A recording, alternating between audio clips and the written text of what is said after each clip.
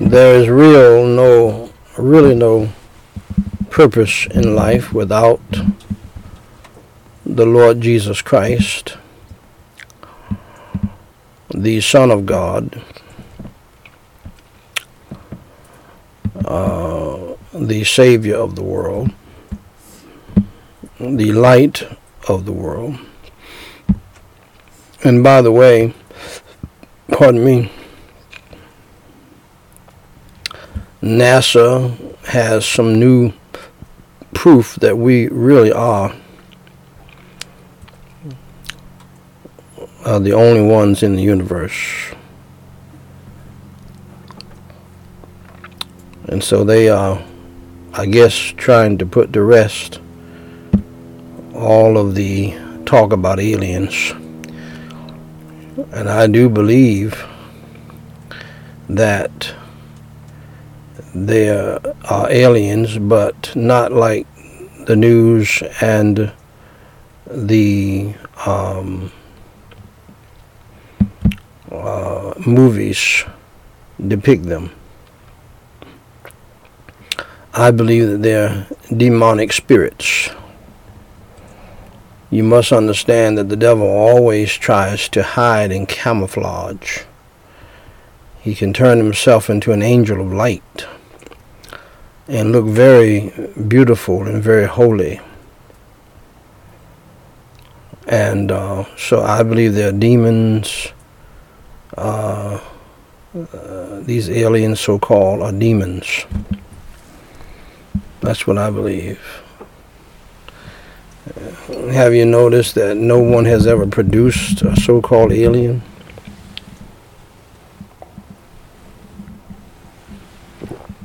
Spielberg is the closest, but that was a fictional movie. Ladies and gentlemen, brothers and sisters in Christ Jesus, family, friends, and foes, and even foes in the family. And to the standing between the living and the dead, prayer, devotional, memorial, family life,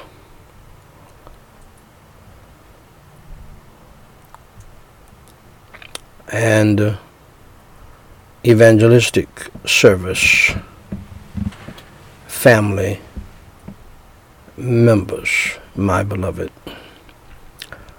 This is Daniel White III, President of Gospel Light Society International,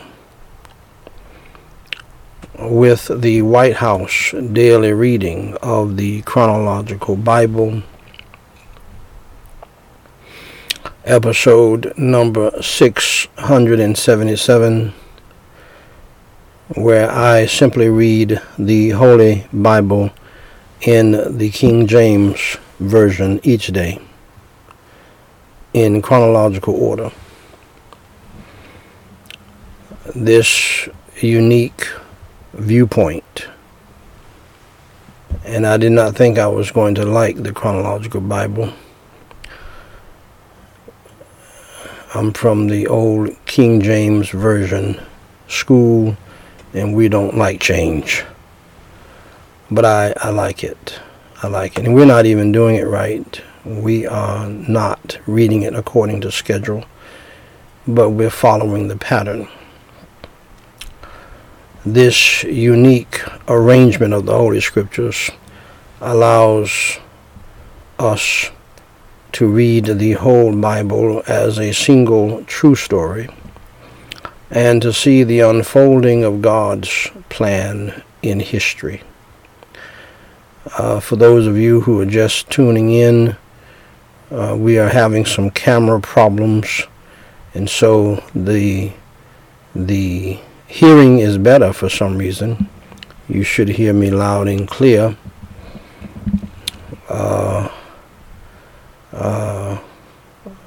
gentleman in Nigeria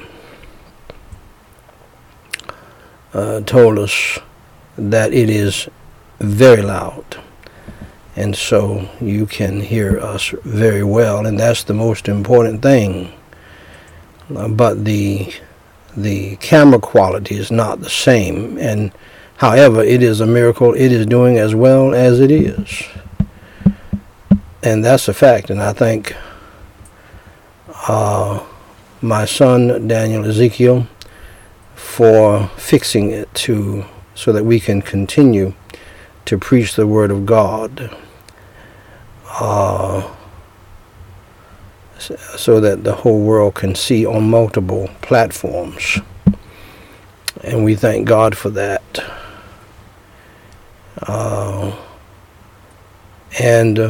Anyway, today, my beloved, we're reading Ecclesiastes chapter 11, verses 1 through 10. So when I read the Bible, I may turn slightly to my right, and because I cannot quote 10 verses. I wish I could. I don't know if Dr. Jack Van Impe is still living or not. I believe he's gone on to heaven. But he could quote large portions of the Bible. He had a photographic memory. And there are a few others like that. I have always told people, even if you don't have a memory like that, you need to know what the Word of God says by reading the Word of God regularly, and by meditating on it. And you may not be able to quote exactly where everything is. You may not have that gift, that ability. But there are some verses you ought to memorize. I believe that you ought to not memorize, but hide in your heart. I've always used that terminology from the Bible. Hide it in your heart. Memorizing is more of a human term. Hide it in your heart, where you may not be able to quote it exactly. You may not even be able to remember the chapter and verse, but you know what it says. See, that's what I have focused on. And you know the principle behind it, and what God wants you to do with it. That's where I want you to live. And then if you need it, you know where it's at, about where, you know the book. God bless you. God bless your heart. You know the book. You know where the book is. I mean, what book it's in. And you know about where it is, because you've read it in your Bible so many times. And thank God also for Google. I said thank God for Google. Because all you got to do is just get a little piece of it. And all you have to do is get a little piece of it. And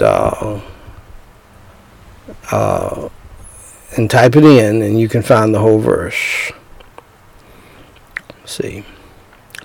So, shall we pray as we begin to read in your hearing together Ecclesiastes chapter 11, verses 1 through 10. Testing, 1, 2, 3.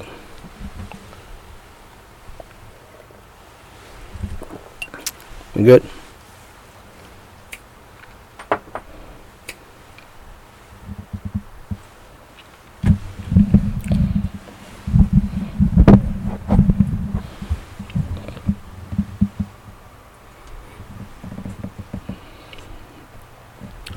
Okay, make sure that you do not yank on that, and you need to have this one open on this.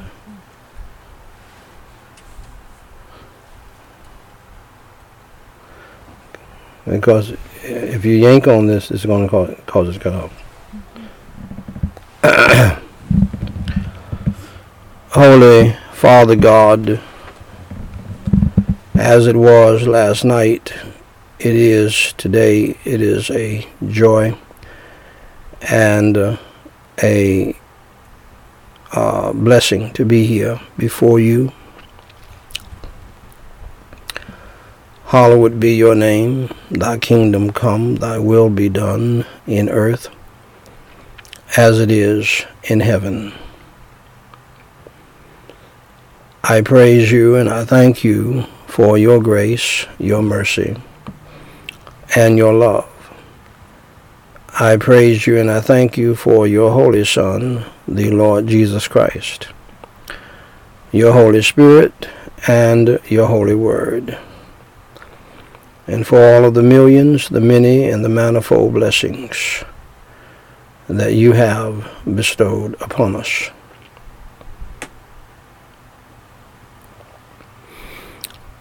Down through the years.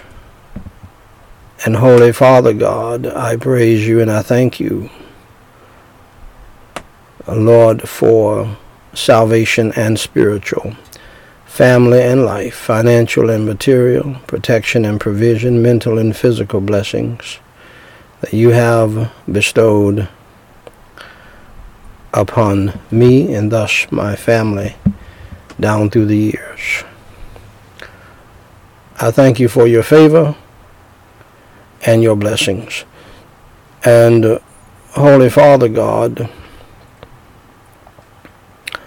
on this beautiful Sunday that you have made, thank you, Lord, for the hot weather. Thank you for the cold weather. Thank you for the weather in between. And thank you even, Lord, for the bad weather, for it all has its purpose from you. And help people to understand that the problem is not climate change. The problem is we need to change as your people, because you created this earth and you created the climate, and you have used it down through the years to show your displeasure with us and to remind us that you're still here, and that you're the transcendent God who does not play when it comes down to human sin and the violations of your law and your universal laws. And we in the church have messed up badly, and no doubt we're the worst Laodicean church in the history of the world. And Lord, as you have led me to point out, I knew that there was a falling away taking place. I always understood it to be a gradual thing. I just didn't know everybody was going to fall away at the same time. And so, Holy Father God, have mercy and grace, Lord, upon each and every one of us who name the name of Christ here in this audience, in this country, and around the globe. For Jesus Christ's sake, have mercy and grace upon us, and forgive us of our wicked, evil, and ungodly violations of your law, violations of your holy word. Lord, for Jesus Christ's sake, as Christian people in my family, in this audience, in this country, and around the globe. And Lord, have your Holy Ghost to move upon the heart of every saved person and not give them rest of conviction until they truly confess their sins and repent of their sins. Crush and crucify our wicked, evil, and ungodly flesh within us, Lord, and empty us of ourselves and fill us, Lord, afresh and anew with the fullness and the power, the unction and the anointing, the fruit and the liberty of your Holy Spirit. Put a guard at our hearts, our minds, our tongues, our attitudes, and our temperaments, that we would not sin against you today. For those of us who are saved and born again by your grace, deliver us, Lord, from temptation, evil, and sin. And grant us, Lord, your grace and the power of your Holy Spirit to love right, to live right, to think right, to do right, to act right, and to do that which is pleasing in your sight. Lord, help Christian couples, husbands and wives, to do what your holy word says in Ephesians chapter 5. And that is for the wife to submit to her husband, subject herself to her husband, honor and respect her husband, and that the husband love his wife with your kind of love, not this sweet, syrupy, saccharine, evangelical, made-up foolishness that has destroyed marriages, that has destroyed children down through the years. And Holy Father God, I pray in the name of the Lord Jesus Christ, cast out the devil and the demons of hell and the satanic demonic spirit of Judas, Jezebel, Sanballat, and Tobias. Lord, out of my own wife today and other people in my family. And Lord, I pray that you will open their blinded eyes and help them to humble themselves and help them to see the need to get saved out of religion and from hell. I do pray that you will, Lord, have your Holy Ghost to not give them rest of conviction until they come to know you as Savior. In this country, not only in my family, but in this audience, in this country, and around the globe. And Holy Father God, bless Dr. Israel Bello. And Lord, we pray that you'll bless him and use him mightily to win souls for Christ. I also pray, Lord, that you would deliver those of us who are saved from temptation, evil, and sin throughout this day at every provocation by the devil and others, including family, friends, and foes. And Lord, I pray that by the power of your Holy Spirit, we will resist evil, and that we will be delivered from evil. For thine is the kingdom, the power, and the glory forever. And Lord, I do pray that you will help those of us who are saved to humble ourselves as well, to pray, to seek your face, and to turn from our wicked ways. And help us to not continue to go down that road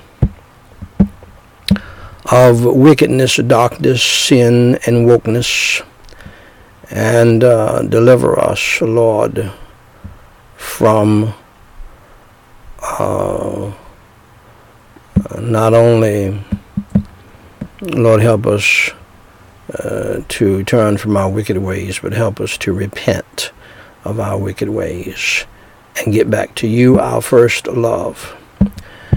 And Holy Father God, I pray for, yes, again, the salvation of my wife and her mother and her aunts and her siblings, and cast the devil and the demons of hell out of them, as even my family is a source of persecution.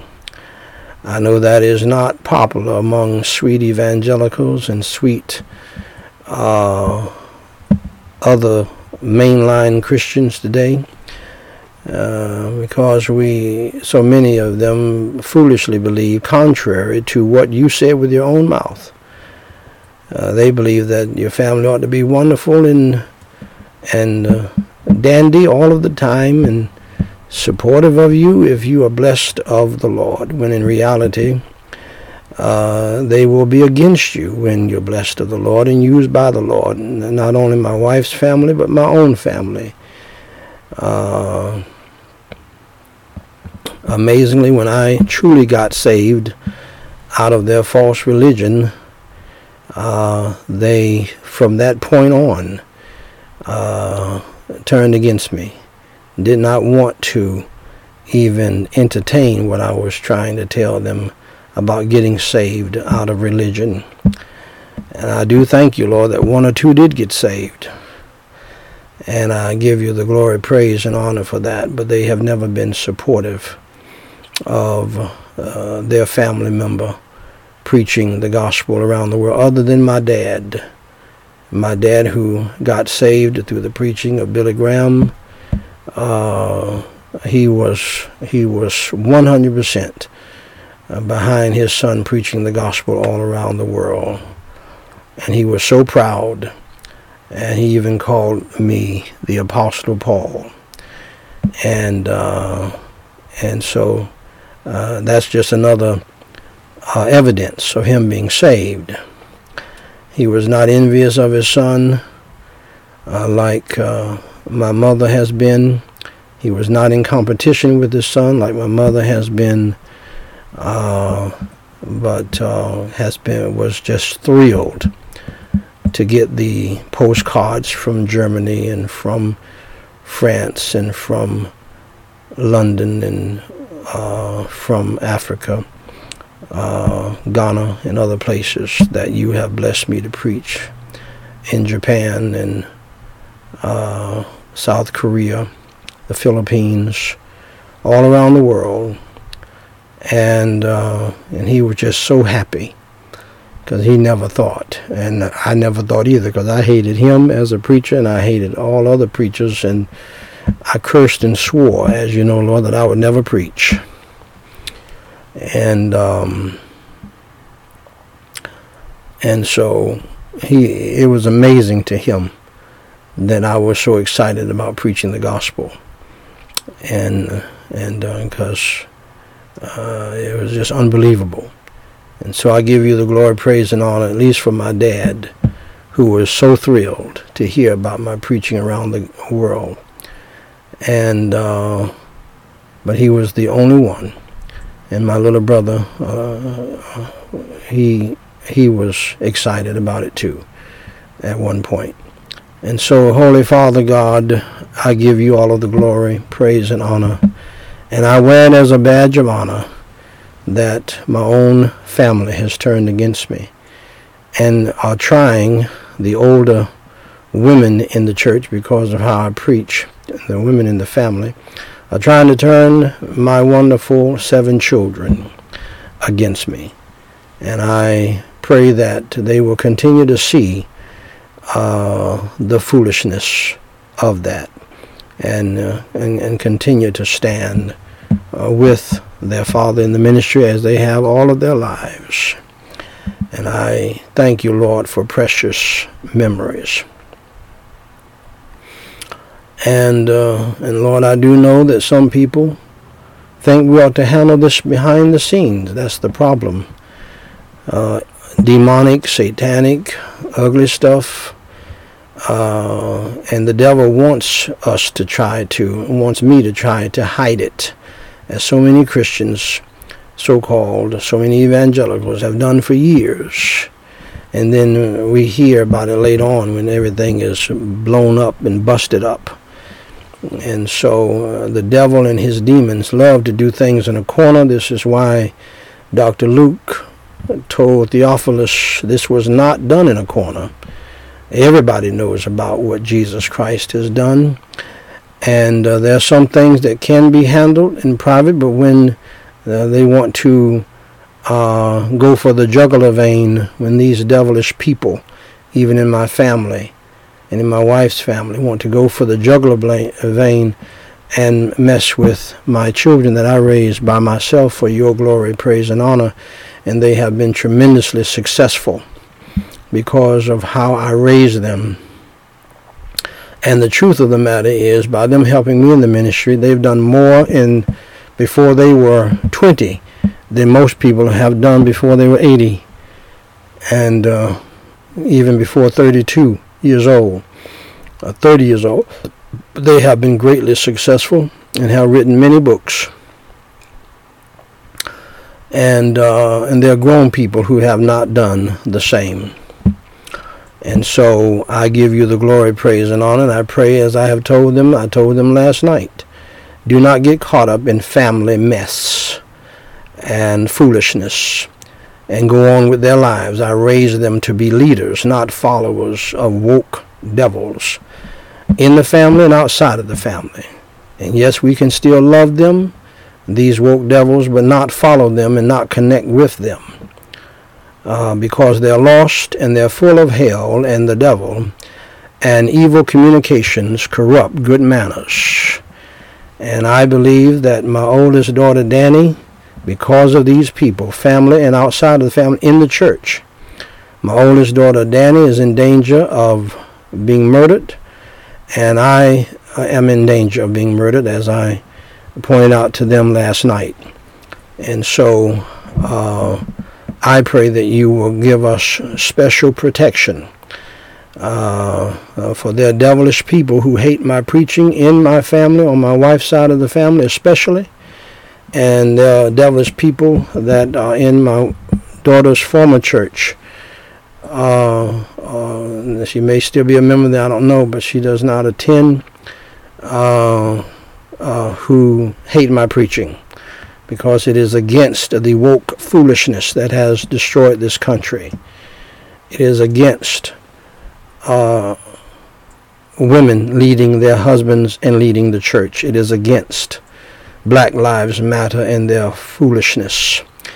It is against the demonic homosexuality and all of the demonic things that have come from it. Transgenderism, homosexual marriage, teachers, homosexual teachers and lesbian teachers teaching our children, reading books to our children in drag and other such demonic foolishness, and it's going to get worse.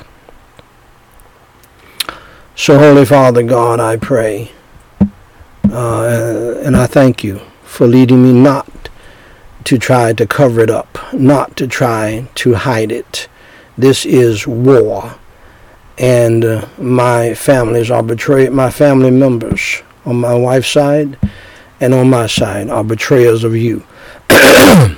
They are betrayers of your holy word, because and most of them are lost. So, Lord, I thank you for leading me to be very transparent and open and honest about this. Nobody wants family mess out in the street, but if you're going to bring it behind the scenes and bring it up against me and my children, then we're going to bring it out into the open, because and it's going to stay in the open until your will be done. And so, Holy Father God, I pray in the name of the Lord Jesus Christ that you would rebuke and bind the devil, his demons, and his hosts, Lord, from the minds of all people who are related to me, and friends in the community as well, who will join up with my family against me as I preach your holy word. And not only them, but thousands of evangelical Christians are angry with me because I did not roll with them. Evangelical, Baptist, Christian, Methodists, Episcopalians, Presbyterians, they are the enemy too.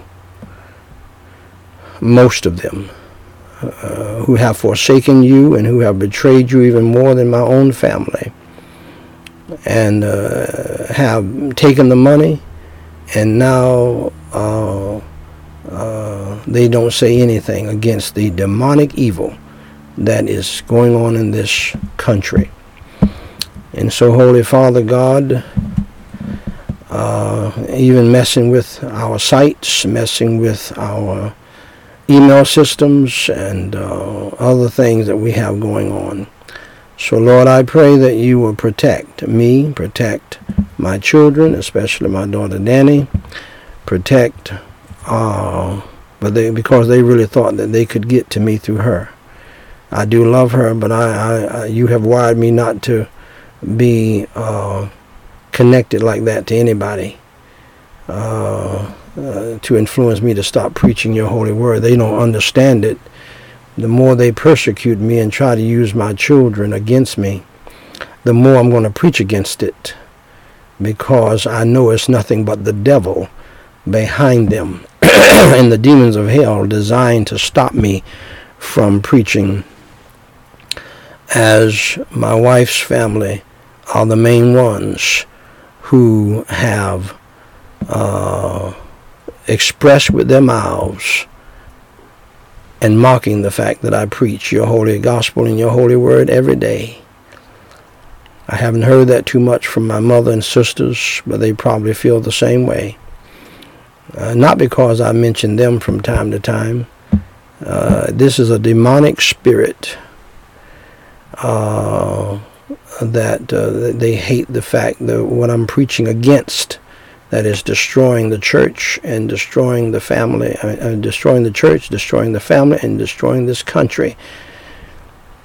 And this country, as you know now, Lord, as you have shared with me before, and I have pointed out to the people, is facing the abyss, is facing destruction, complete destruction. And so I do pray in the name of the Lord Jesus Christ that, Lord, you would,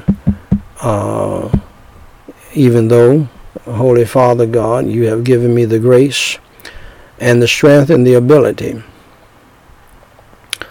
to glory in my persecutions, my tribulations, my troubles, my trials, and my temptations and tensions, to not only glory in them, to take pleasure in them, to be cheerful in them, and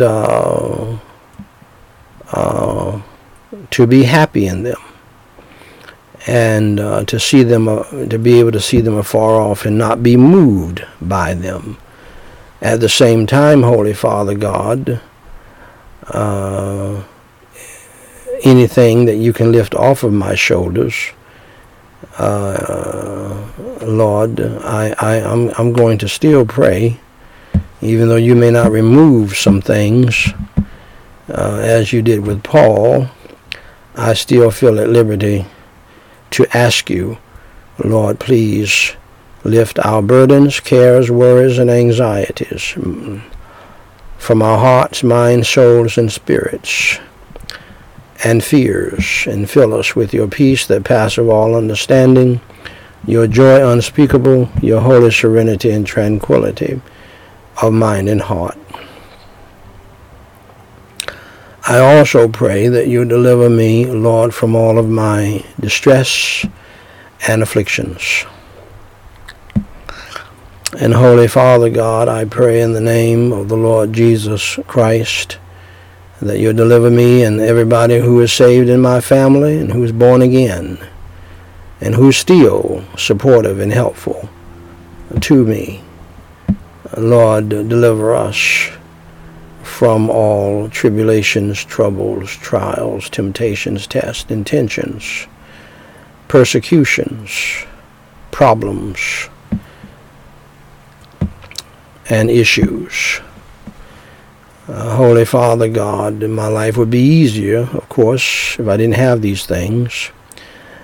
And my life would be easier if I had the support of my family.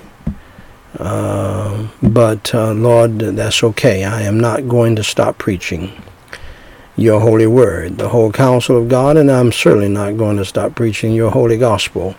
And I'm certainly not going to stop preaching the full, the whole counsel of God. And so, Lord, I do thank you for that. I thank you for wiring my heart to be that way. And I thank you for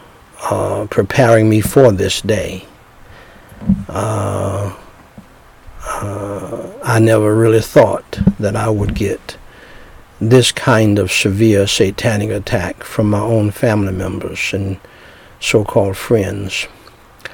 But Lord, you prepared me for it way back when my son Daniel White IV, when he had a pure heart, helped me to put together a series about how that the family will become your worst enemy. And I shall never forget that series. And no matter how evil my son was and is, Daniel White IV, he never messed with the word. He never tried to slant the preaching of the word and preparation of the word in helping me towards watering it down, even if it convicted him. For some reason, he did not do that. My son Daniel Ezekiel is the same way. They know what you want said from your word, and they know how I preach and how I want to preach it. And they never tried to water it down, and I thank you so much for that. They both have done excellent in helping me to prepare all of these sermons for thousands of messages, thousands of days. And all three of us, by your grace, along with my daughters, because they helped along the way as well, just celebrated, by your grace and might and power, 500 Wednesday nights of preaching on prayer. Just that alone, the devil is mad as he can be. He's beside himself against me and against them. And my children don't realize that the attacks and that they are receiving from their family, and their family trying to turn them into woke devils like they are, is because you have used them mightily. And as it goes with the young people, they don't appreciate what you have done in them in their youth and with their father in the ministry. Until later on down the road, most times, and some never get to the point of appreciating it, and some don't appreciate it until their father dies, and they finally realize the impact that you had through him.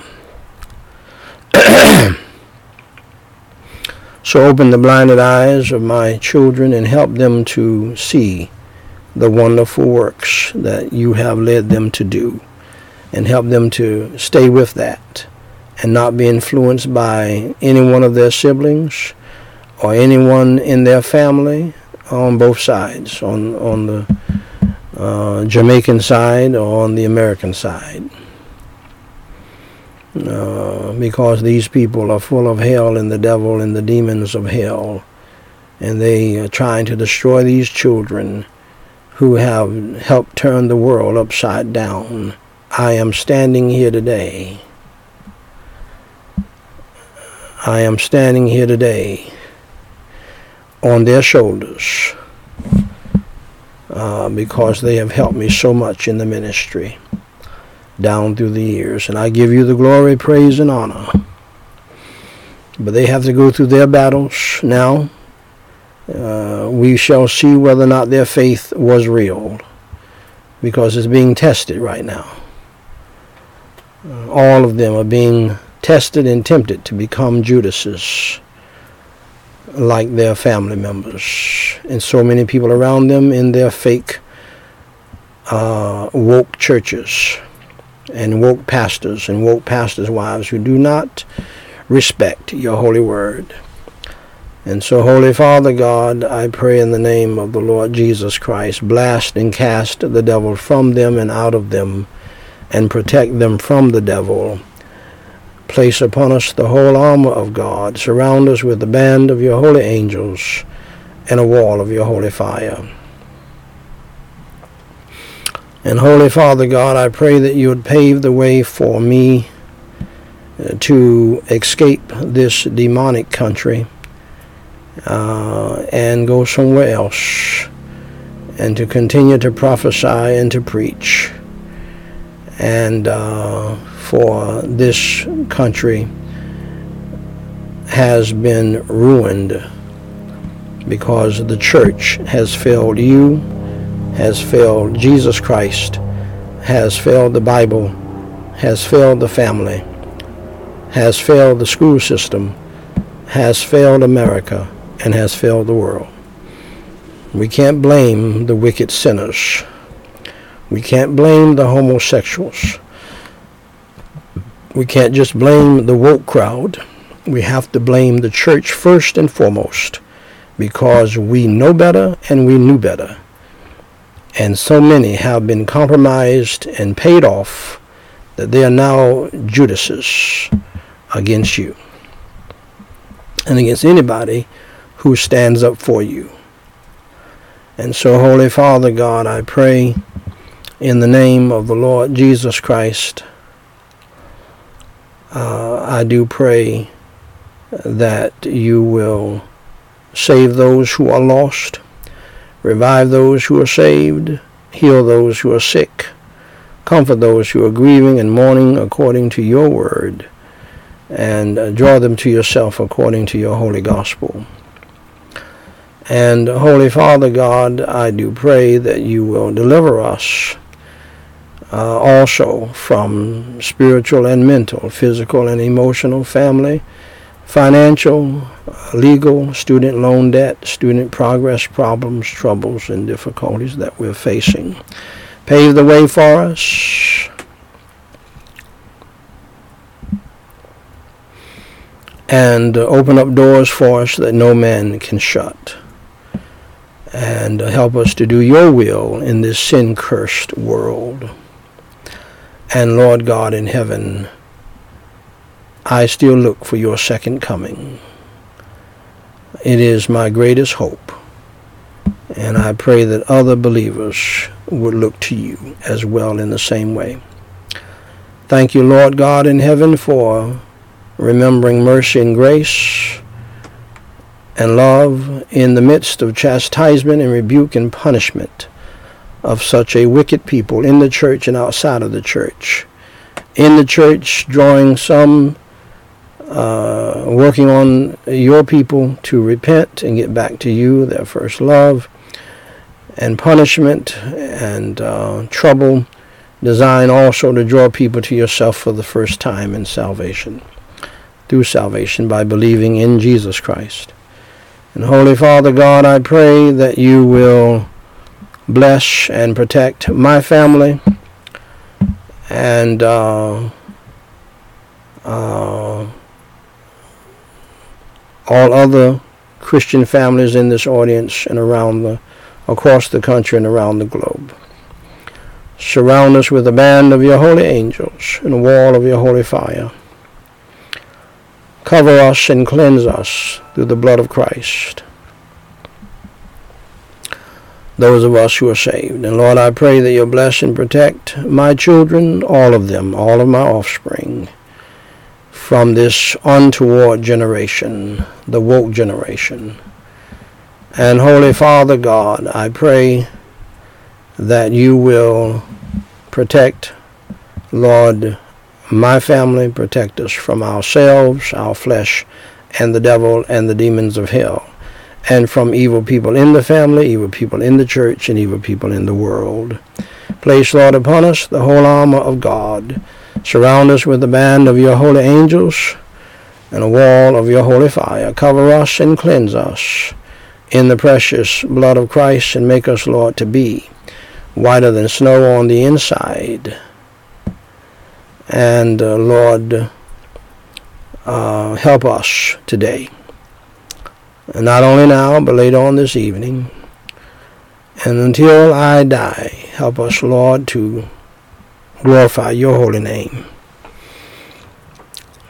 And to lift up and glorify your holy Son, the Lord Jesus Christ. Because of your goodness and your grace, Lord, you know how you get to me. And my heart is so filled with your joy and your peace in spite of the satanic attacks against me. from my own family. And I wear it as a badge of honor, though. I cannot imagine anything better than this, than to have my own family to hate me and to stand against me and to try to even use my precious children against me.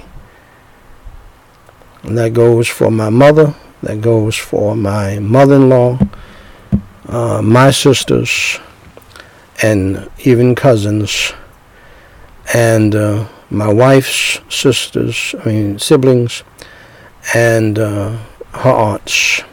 And I pray that, Lord, your Holy Ghost would not give them rest and leave off conviction of them until they come to know you as Savior. For that is the only way they will cease persecuting a man who's preached your gospel and your holy word every day, nearly every day, for 7 years, and predicted the mess that we're in today, and has not only rebuked them for their evil, but has rebuked pastors who are more influential and more powerful than they'll ever be for their evil and their sin against you. So I give you the glory, praise, and honor. Help me to preach. Help me to read your holy word, to pray, to teach your holy word, and to preach your holy word, and to preach your holy gospel, that others may come to know you as Savior. In Jesus Christ's holy name I pray, and for his sake. Amen.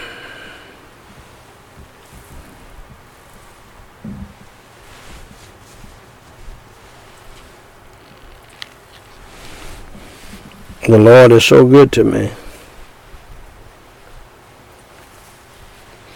Only if you're saved and called by God to do this will you know the joy and the peace that God gives you while you are serving him with great opposition against you.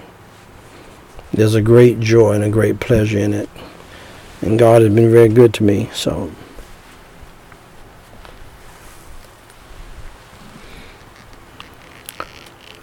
these are tears of joy. And I mean that.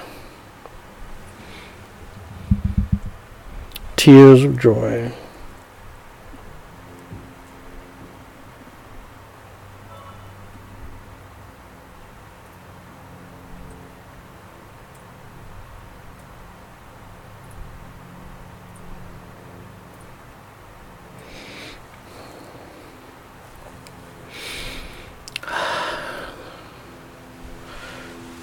I used to hear growing up, my cup runneth over.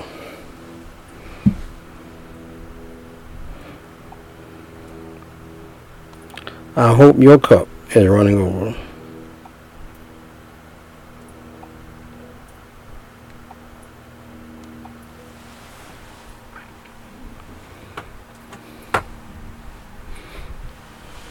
I hope your cup is running over.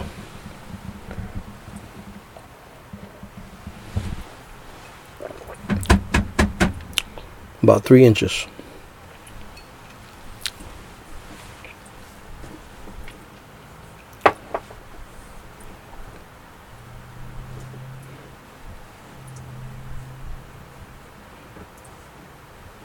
That's good. That's good. Ladies and gentlemen, brothers and sisters in Christ Jesus,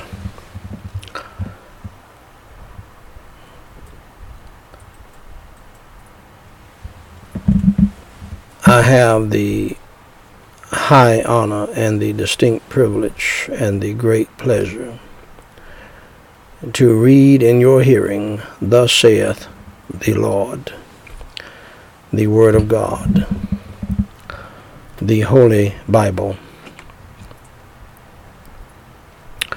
And Ecclesiastes chapter 11, verses 1 through 10. Cast thy bread upon the waters,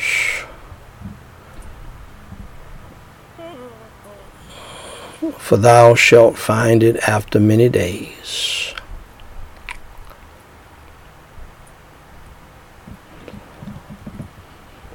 Give a portion to 7 and also to 8, for thou knowest not what evil shall be upon the earth. If the clouds be full of rain, they empty themselves upon the earth. And if the tree fall toward the south, or toward the north, in the place where the tree falleth, there it shall be. He that observeth the wind shall not sow, and he that regardeth the clouds shall not reap. As thou knowest not what is the way of the Spirit, nor how the bones do grow in the womb of her that is with child, even so thou knowest not the works of God, who maketh all. In the morning sow thy seed, and in the evening withhold not thine hand. For thou knowest not whether shall for thou knowest not whether shall prosper either this or that, or whether they both shall be alike good. Truly the light is sweet, and a pleasant thing it is for the eyes to behold the sun. But if a man live many years, and rejoice in them all, yet let him remember the days of darkness, for they shall be many. All that cometh is vanity. Rejoice, O young man, in thy youth, and let thy heart cheer thee in the days of thy youth, and walk in the ways of thine heart, and in the sight of thine eyes. But know thou that for all these things God will bring thee into judgment. Therefore remove sorrow from thy heart, and put away evil from thy flesh, for childhood and youth are vanity. Shall we pray? Holy Father God, I praise you and I thank you so much for your holy word. I praise you and I thank you, Lord, so much for that Sunday prayer. And Lord, I don't know why it is, but it seems like the service on Sunday morning or early afternoon is even more special than the services at other times. I don't know. I don't understand it. Maybe it's because I might be more energetic. I don't know. But I thank you so much for the prayer that you gave me to pray this morning. And Lord, the prayer itself might be even more powerful than the message will be today. I don't know. But it means a lot to have your grace and your strength and your unction, your leadership, and your blessings. And I thank you, Lord, for preparing my heart. If I have to go, I do thank you that my wife is here with me and supporting me in the ministry, even against her own family. And if I have to go it alone, Lord, the rest of the way, I'm prepared to do that. And you have prepared me to do that with great joy, because I know that I left it on the field for all of my children, setting them up magnificently to be successful in life, and they have been at a young age. What they have touched, they have been successful at it, and I believe all of them will continue to do that because of you, because you saved my soul, and you gave me the right thinking, and you filled my heart with your holy word, and I fill their hearts with your holy word in prayer, and and they're being tested right now. And it's up to them whether or not they're going to believe your holy word and serve you, or they're going to turn their back on you. And so I thank you for that. I thank you also that, Lord, you have blessed me to leave it all on the field ministry-wise, preaching nearly every day for 7 years almost. I've done what you have told me to do, and I thank you for giving me the mind to do it. And I thank you for the fact that it has made a difference in the lives of some, and that many souls have been saved. And I give you the glory, praise, and honor, and I pray that you'll lead me, guide me, and direct me to the Isle of Patmos, because there's no doubt there are people trying to kill me here, and people who would like to see me jailed for no reason. So let your will be done, and I pray that your holy name will be glorified and Jesus Christ will be exalted. In Jesus Christ's name I pray and forsake. Amen.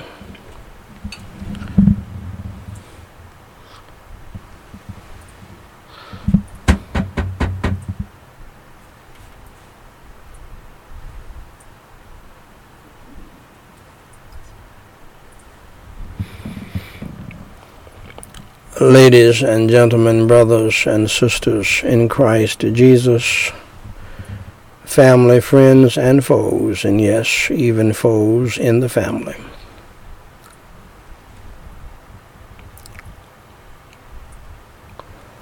And to the standing between the living and the dead family members. This is Daniel White the third, the son of a proud preacher father who never thought in a million years that his son would be preaching for over 43 years, going on 44 in a few days, almost half a century. And that's a fact.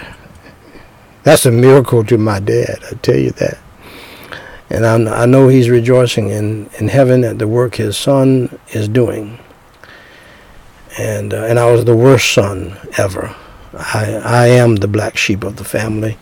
This is the reason why everybody else in my family should have been ecstatic that I got saved, because I was running hard for the devil in the world, very hard. And so it is a miracle that I'm saved, and it's a double miracle that I'm up here preaching the gospel after 43 years and almost 7 years every day.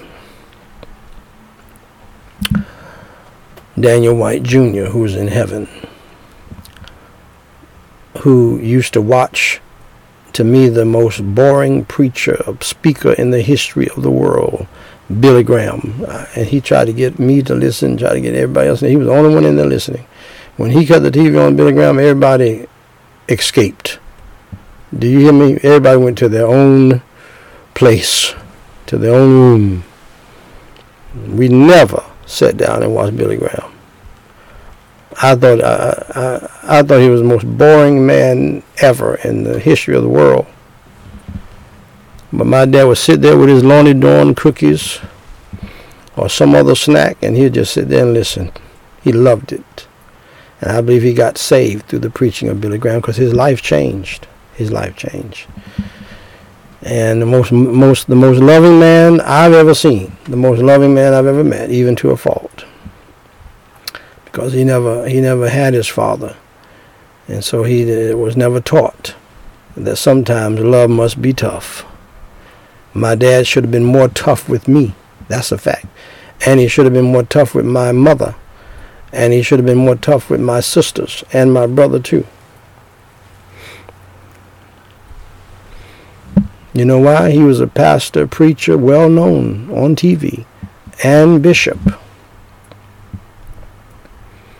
But all four of his children got pregnant or got somebody. Let me fix this now. The 2 boys got somebody pregnant before marriage. The 2 girls got pregnant before marriage.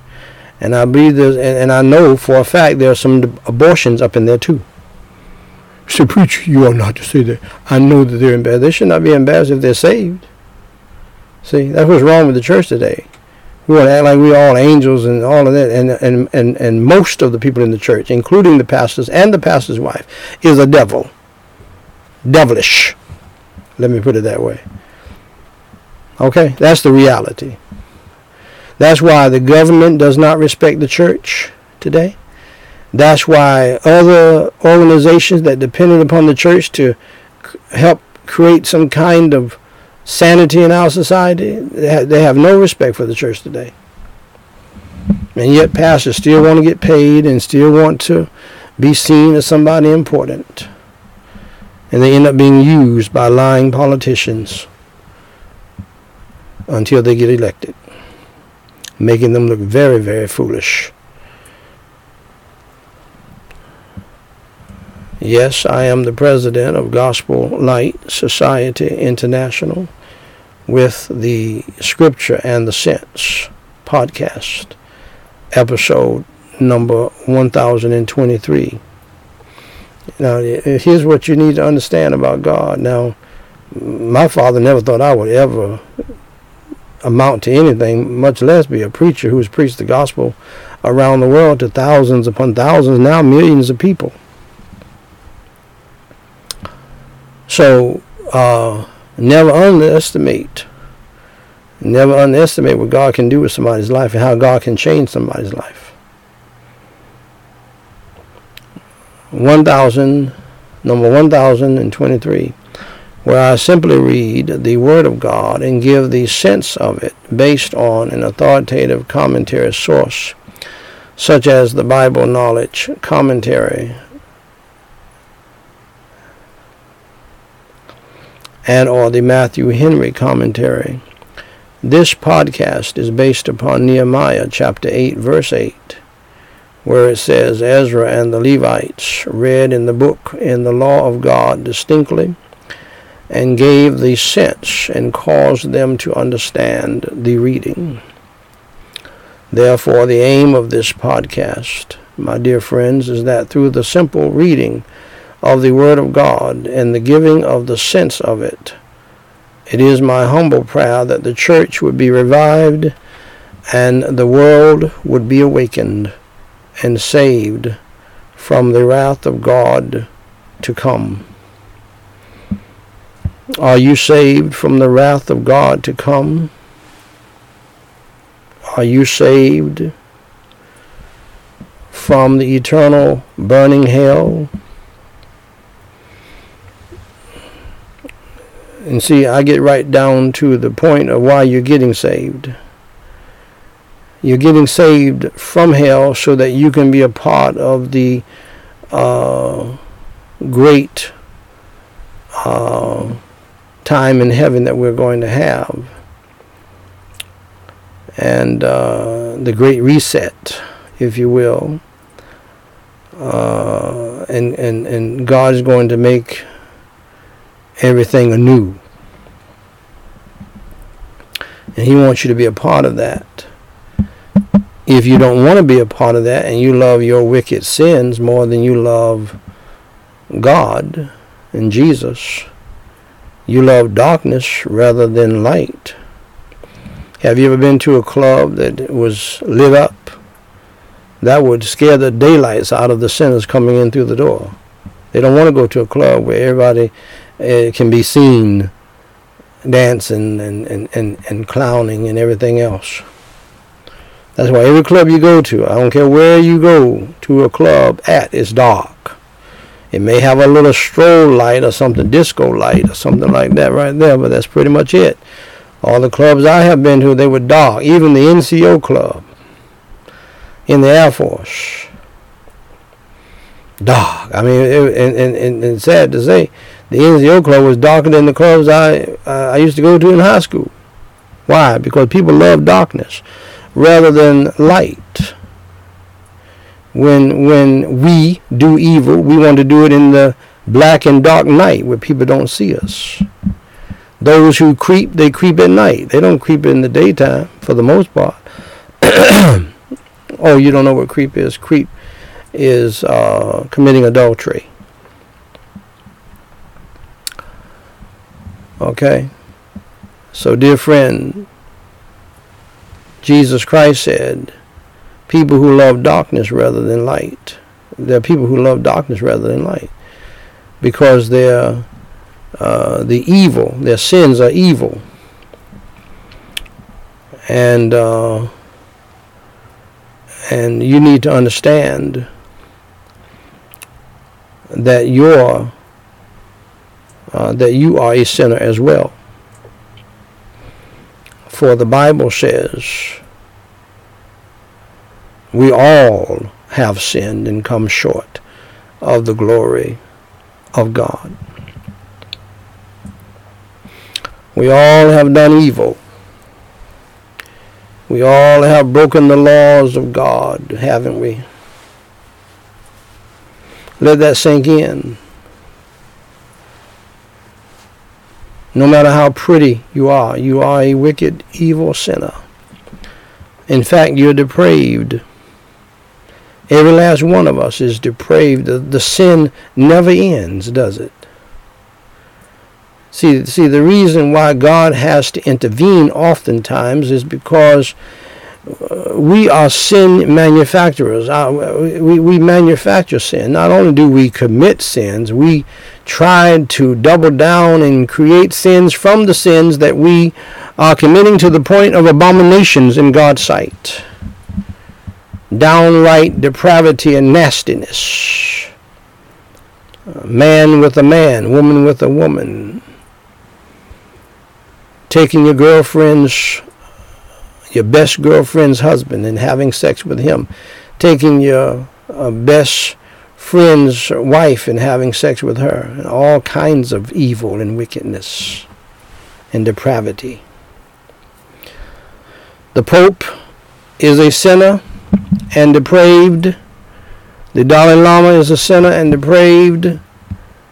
Even Joel Osteen is a sinner and depraved, and so am I. We all have sinned, the Bible says, and come short of the glory of Almighty God. And because of our sins, my friends, the Bible says the wages of sin is death. We die. This is a very serious matter. You need to know why you are dying. Why people get old and die.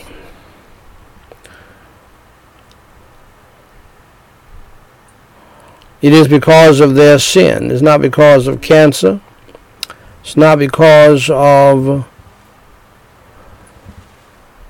the coronavirus. It is not because of a car crash. It is because of our sin on the inside of us. You don't hear this much today. The truth of the matter is most of the billions of people on this country, on this earth, do not know why they die. That's what I'm telling you now. You die because of sin. You die physically because of sin, where your body goes to a grave. You die spiritually, where you experience death throughout eternity in the burning hell. By the way, Jesus Christ preached more on hell than all of the prophets and all of the apostles in the Bible. He preached more on hell, more than his preachers are preaching on hell today. He preached more on hell than he preached about heaven. So you need to learn how to get saved from hell. That brings in the gospel of the Lord Jesus Christ, the good news. And hell is the reason why the gospel is good news. Because that's where you're going. You're headed towards death. You know that. You don't know what is beyond the grave personally. other than what the Bible says. The Bible says it is appointed unto men once to die, but after this the judgment. And what comes after the judgment? Well, I mean, you're going to go to hell immediately if you're not born again, if you have not believed in the Lord Jesus Christ. If you died today and you're not saved by Jesus Christ because you believed in him, you're going straight to hell. But one day a judgment is going to come called the Great White Throne Judgment. And you're going to stand before God, and he's going to show you why you went to hell. If Google can keep up where you go, keep up with where you go, God is the creator of Google because God created the men who created Google, okay? So God knows every evil thought, every lustful look, every evil thing you did in the black and dark night or in broad daylight. God's got it all recorded. And he's going to present the evidence against you so that you will know that your condemnation to hell in the lake of fire is just. You did this against God. You did this against the love of God.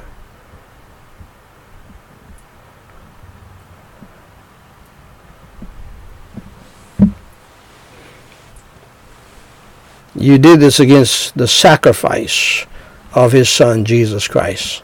That's a lot. And so therefore, dear friends, you're going to hell. And you're going to spend eternity in the black and dark, fiery hell forever. And there will not be any bars in hell for you to stop by. There's not going to be any partying in hell. You love darkness, where you went to hellacious clubs, like I did, on, and some of you are now in your 30s, 40s, 50s, and 60s still trying to go to a club and get your groove on. You love darkness rather than light. You love darkness rather than going to the house of God where there's light and the Son of God who is the light of the world. Then to hell you will go, and you will be in darkness forever. See, we play, but God does not play. God is very, very, very, very beyond measure loving, but he does not play when it comes down to his laws and his commandments. He loves you so much, he has given you a way out, a way of escape. But if you don't take that way of escape, woe is you, my friend. And you will go to the burning hell and will be there forever. Makes no difference how educated you are, how beautiful you are, how much money you have.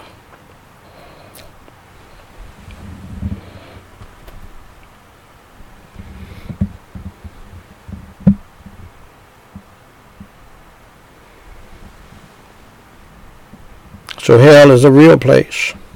Judgment is real. You have to believe all of that because you're going to die because of your sins. You know that you're going to die. You have friends who have died. You have family members who have died. And I don't care who you think you are. Death is a frightening thing. Funerals and all of that, that's not fun stuff, my friend. I don't care what kind of philosophy you have. It will shake you to your boots. Death is something. And death is not an extension of life. No. Death is the end of life here on this beautiful ball called earth that's hanging on nothing but God's word. That alone ought to make you believe in God. The house you live on, the earth you live on, is hanging on nothing. No foundation. Out in the middle of space. If that don't make you believe in God, nothing will. Nothing.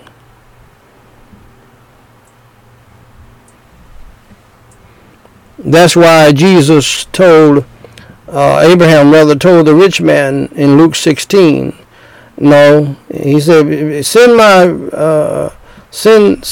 Lazarus down here to give a tip of water, fingertip of water, and go tell my,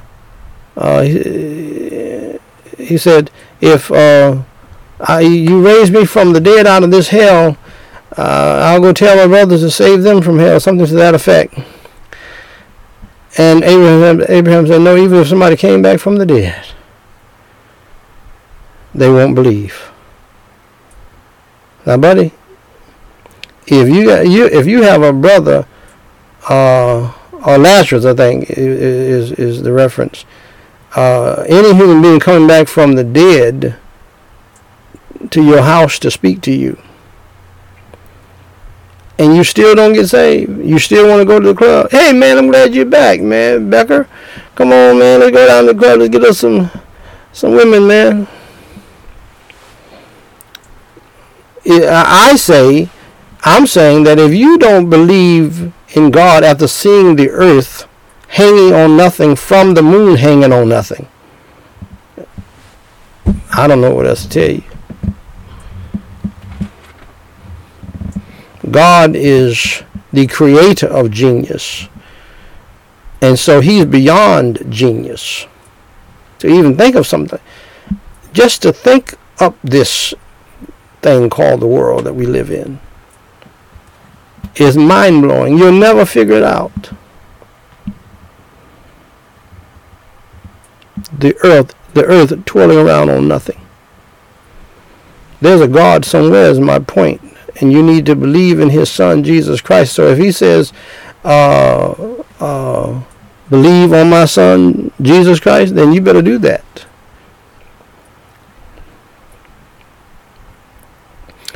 And if he tells you there's a hell to shun, then you better understand that and believe on his son, Jesus Christ, and get saved from that hell.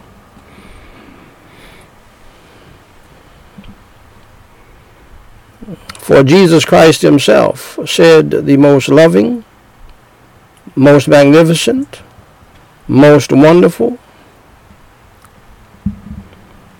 and most important words in the history of the world. When he said, for God so loved the world, that includes you. Are you in the world? Then he's talking to you. He's talking about you. For God so loved the world that he gave his only begotten son. That is, he gave up his only begotten son to suffer, to bleed, and to die on the cross for your sins and mine, and for the sins of the Pope, for the sins of the priests, for the sins of the pastors, before the sins of the Dalai Lama. He died because for the sins of Joel Osteen and everybody else in between. Every last one of us. Makes no difference how great we think we are. The only somebody who is great is God and Jesus Christ. We're not great. We're wicked violators of God's law. Well, I'm not as bad as you said you were. No, it doesn't make any difference. You're bad because you disobey God. Okay?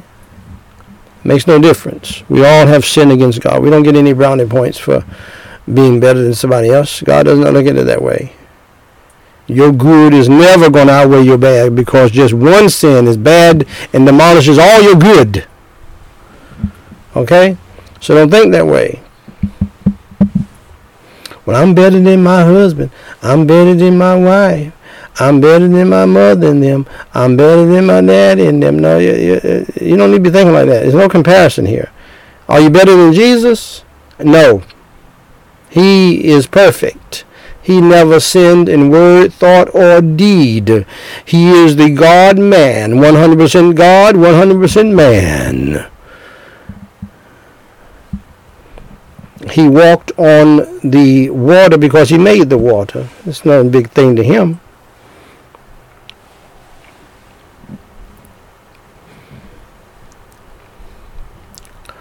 He walked through a door without the door opening because he made the door. He made the substance that made up the door. So what? What are you talking about? He was on a boat. The other disciples, even fishermen, were scared. And he told the wind to be quiet and the sea, sit down somewhere, because I'm here. He said, peace be still. and the wind obeyed him. See, the winds would scare you and me, and the waves would too. But they didn't scare Jesus. Why? Because he made the wind. He made the water. And so he commands them to do what he wants them to do because he is the God-man. He is the Son of God. He broke up funerals. Jesus was never afraid of a funeral like most of us are. When he went and walked by the casket, he just raised the person up from the dead. You just walk by and look and walk. Jesus would stop and raise him from the dead. He went to the tomb of Lazarus, who had been dead several days, and said, Lazarus, come forth. Because he's God, if he had just said, come forth, everybody in the grave would have come forth. You understand? You understand? That's how powerful. So I think you need to get to know him. I believe with all of my heart you need to get to know him. He's worked miracles for me for 44 years now. Huge miracles. In between miracles and small miracles. He's the miracle-working Son of God. He's the miracle-working God. You need to get to know him. For God so loved the world that he gave his only begotten Son, that whosoever believeth in him should not perish, but have everlasting life. Should not perish where? I just told you. Perish in hell forever. Always perishing forever and ever and ever, the Bible talks about. Everlasting life, going to heaven with God and Jesus Christ, as the thief on the cross did. A very bad sinner told Jesus Christ, asked Jesus Christ while he was on the cross, Lord, remember me when thou enterest into thy kingdom. And Jesus, dying on the cross for his sins, said, today thou shalt be with me in paradise. The first one who went to paradise with Jesus was a thief who did not get baptized. He did not join a church. He did not sing in the choir. He did not shake the preacher's hand. He never received the right hand of fellowship. He never gave a dime to the church, but he got saved from the cross and went to heaven that day. Glory be to God. And you can get saved today too by believing in the Lord Jesus Christ. For whosoever shall call upon the name of the Lord shall be saved. Do what Jesus Christ told you to do in your heart. Believe in him. Pray and ask him to save your soul, and he will save you. Follow me in the sinner's prayer, believing in your heart that Jesus Christ suffered, bled, and died on the cross for your sins. And he will save your soul. Let's pray. Holy Father God, I admit that I am a wicked sinner, even depraved, and I have done evil in your sight repeatedly. For Jesus Christ's sake, please have mercy and grace upon my wretched soul. Please forgive me of all of my sins, as I now believe with all of my heart in your Holy Son, the Lord Jesus Christ, who suffered, bled, and died on the cross for my sins, was buried and rose from the dead by your power. Lord Jesus Christ, thank you for dying for my sins. I believe in you. Lord Jesus Christ, please come into my heart and into my spirit and save my soul. And change my life all the way around. Help me to truly repent of my sins, and help me to follow you in the newness of life. In Jesus Christ's name I pray and for his sake. Amen. Now, dear friend of mine, if you believed in your heart in the Lord Jesus Christ, and you pray that prayer in sincerity according to the Bible, the Word of God, the words of Jesus Christ, you are now saved from hell and saved to heaven to be with God in Jesus Christ in the future. To help you grow in your newfound faith, please go to gospellightsociety.com. It is our ministry evangelistic website. And tap on a book titled What to Do After I Enter Through the Door. And read that book. It will give you the next steps of what you ought to do as a Christian to become a good Christian and a good follower, disciple of Christ. Pardon me.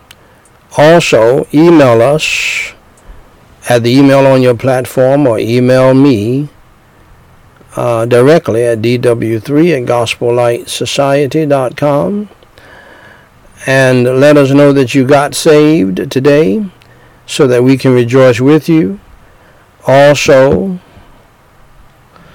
let us know how we can help you. If you have a question or if you need prayer, let us know, and we'll be glad to pray for you until you tell us to stop. At this time, my beloved, we're going to resume our service already in progress, the standing between the living and the dead service. And by the way, I found out we're just 2 days away from service number 900. Service number 900. That indicates we've been going on for nearly 3 years. This service, since the coronavirus plague set in. It is designed to get people who are not saved. It is designed to help Christian believers to get through this difficult time. And it is designed to heal families during this difficult time, and to remember those who have died. Because when we started this service, the government in power was not remembering the people who were dying by the thousands every day, not only in our country but around the world, and so forth. And it's designed for all of that plus. And so today, my dear friends, we are reading Matthew chapter 3, verse 1. Once again, in those days came John the Baptist preaching in the wilderness of Judea. That was Matthew chapter 3, verse 1. Now here is the sense of it from the Faith Life Bible Commentary. Pay close attention. Anything that is truly valuable necessitates some form of preparation. And the things of God are no different. God commands that a preparation be made by his people for his kingdom. That preparation is given to us in the word preached both by John and by Jesus. Repent. That's what God wants us to do. The main thing that God wants us to do is get saved by believing in the Lord Jesus Christ. Those of you who just got saved, you also repented. They go together. Because we instinctively know, because God is holy and Jesus is holy, that if we believe in Jesus Christ, that means repentance. That means turning away from our evil ways and lifestyle. You say, preacher, I didn't know that. Yes, you did, because the devil told you, and others may have told you, and you've told yourself, well, yeah, that I hear the gospel, that's good and great, but I'm not ready yet because I need to clean up my life. I need to clean up my life before I follow Jesus, and so forth and so on.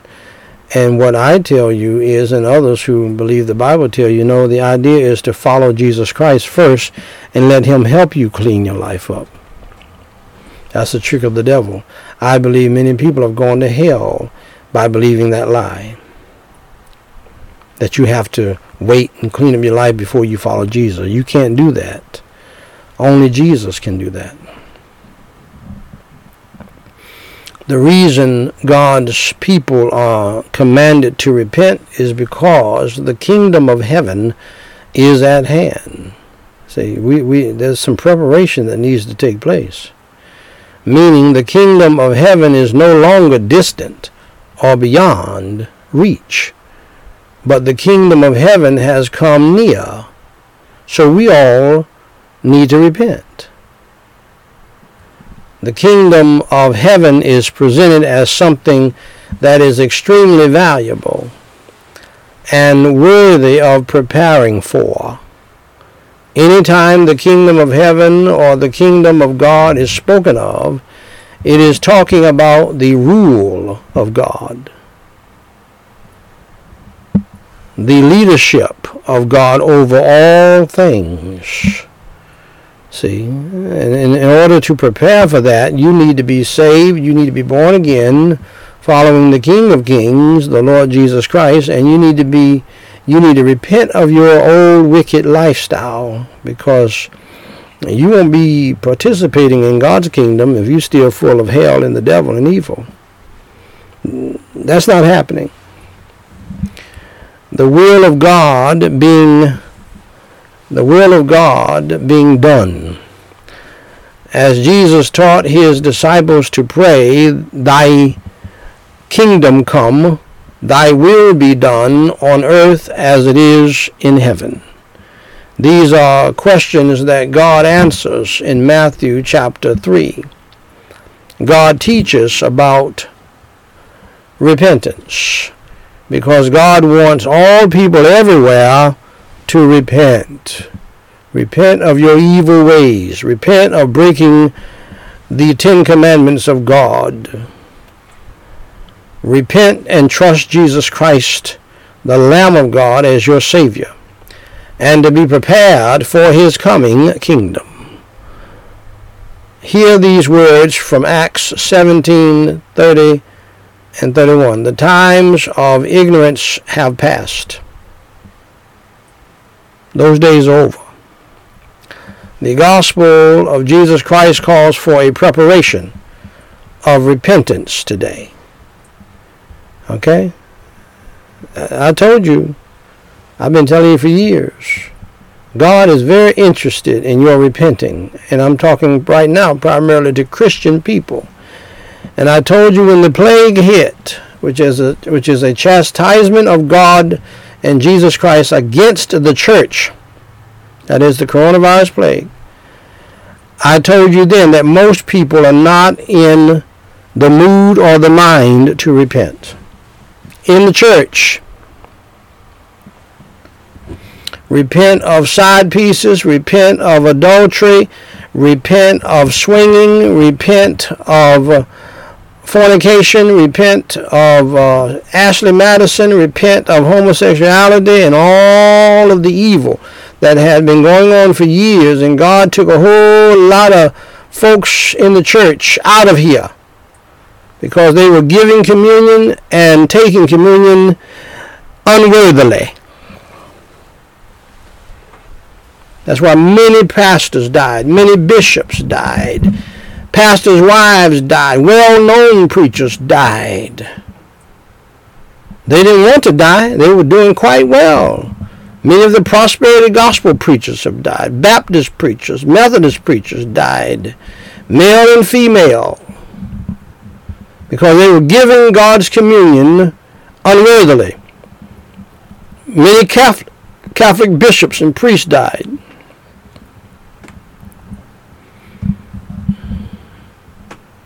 because they were giving communion unworthily and taking communion unworthily.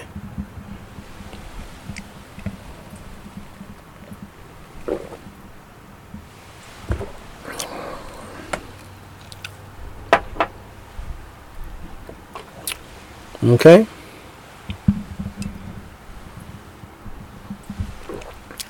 So when John the Baptist came on the scene, he preached repentance. When Jesus Christ started his ministry, he preached repentance, people. See, as I have told you, we are great confessors, but we're not great repenters. You need to repent of your pornography watching. You need to repent of your whoredom and being on OnlyFans, shaking your little booty and making money off of lust hounds. You need to repent of your stealing, of your lying, of your hatred, of your racism, of your pride and stubbornness and everything else, and disobedience to your husband, wives, and wives not loving, and husbands not loving your wives. God wants everybody everywhere to repent. It makes no difference who you think you are. We don't care. God does not care about what college you graduated from or what seminary you graduated from. He wants you to make sure you graduate from the University of Repentance. How about that? I mean, seriously, that's what he wants. That's why this constant, continual plague of long continuous and then the outgrowth of other plagues coming from it. Just from one plague, there are many other plagues, including economic plagues, inflation plagues, health plagues, because we have not repented.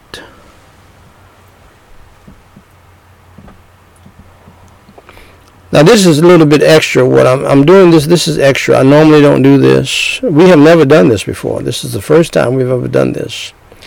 But I came across a morning and evening by Dr. Charles Spurgeon that I just wanted to do, and I'm just so blessed to be able to do it. It's a passage of scripture that I have preached from many times around the world. In fact, I open most of my revivals with this passage. Why? To get the people to pray, because you're not going to have revival of any kind if the people are not praying. By preaching this message on prayer, I found out, not by an intentional survey, I found out that most pastors don't pray. That's what, they told me this on their own. They came to the altar the first night for not praying. The pastor did. They would go get their wife and come to the altar. And then when we went to Golden Corral or one of those places where preachers gather at, there's always a buffet. Never just one meal, one plate. No, it's always all you can eat. They would tell me, preacher, that sermon you preached on tonight, that was very convicting of me, because I don't pray as I should. They honestly told me that. I had another pastor to tell me, he called me to preach a revival meeting, and he told me, he said, preacher, I don't even know if I want a revival. I never heard that from any pastor before. Anyway, Luke 18:1, men ought always to pray and not to faint.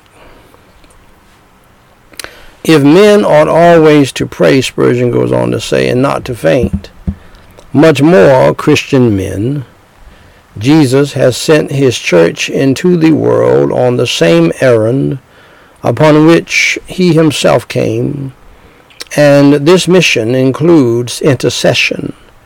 What if I say that the church is the world's priest? Creation is dumb, but the church is to find a mouth for it. It is the church's high privilege to pray with acceptance. The door of grace is always open for her petitions, and they never return empty-handed. The veil was rent for her. The blood was sprinkled upon the altar for her. God constantly invites her to ask what she wills. Will she refuse the privilege which angels might envy her? Is she not the bride of Christ? May she not go in unto her King at every hour? Shall she allow the precious privilege to be unused? The church always has need for prayer.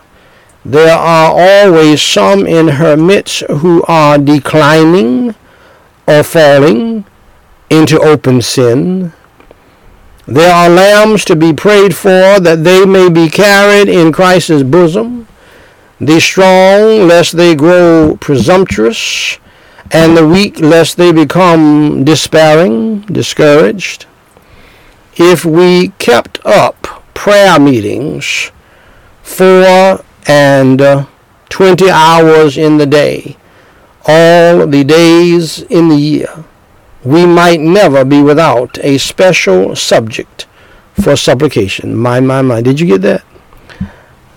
Did you get that? Allow me to share that with you again from Charles Haddon Spurgeon. Because he's right about it. He's right. There's always something to pray for. Somebody to pray for. He said, if we kept up prayer meetings 4 and 20 hours in the day, all the days in the year, we might never be without a special subject for supplication. Are we ever without the sick and the poor, the afflicted and the wavering? Are we ever without those who seek the conversion of relatives, of family members? No, I'm praying for my relatives to come to know Christ as Savior. The reclaiming of backsliders, or the salvation of the depraved, nay, with congregations constantly gathering, with ministers always preaching, with millions of sinners lying dead in trespasses and sins, in a country over which the darkness of Romanism is certainly descending, in a world full of idols, cruelties, devilries. Go ahead, Spurgeon. If the church doeth not pray, how shall she excuse her base neglect of the commission of her loving Lord? Let the church be constant in supplication. Let every private believer cast his mite of prayer into the treasury. Go ahead, Dr. C.H. Spurgeon. Go ahead. Shall we pray? Holy Father God, thank you, Lord, for leading me to do both devotional sections today. And Lord, what a blessing they are to my heart and my spirit, and I'm sure to many others. We give you the glory, the praise, and the honor. In Jesus Christ's name I do pray, and for his sake. Amen. Today, my dear friends, we're back at Ephesians chapter 5, verse 33.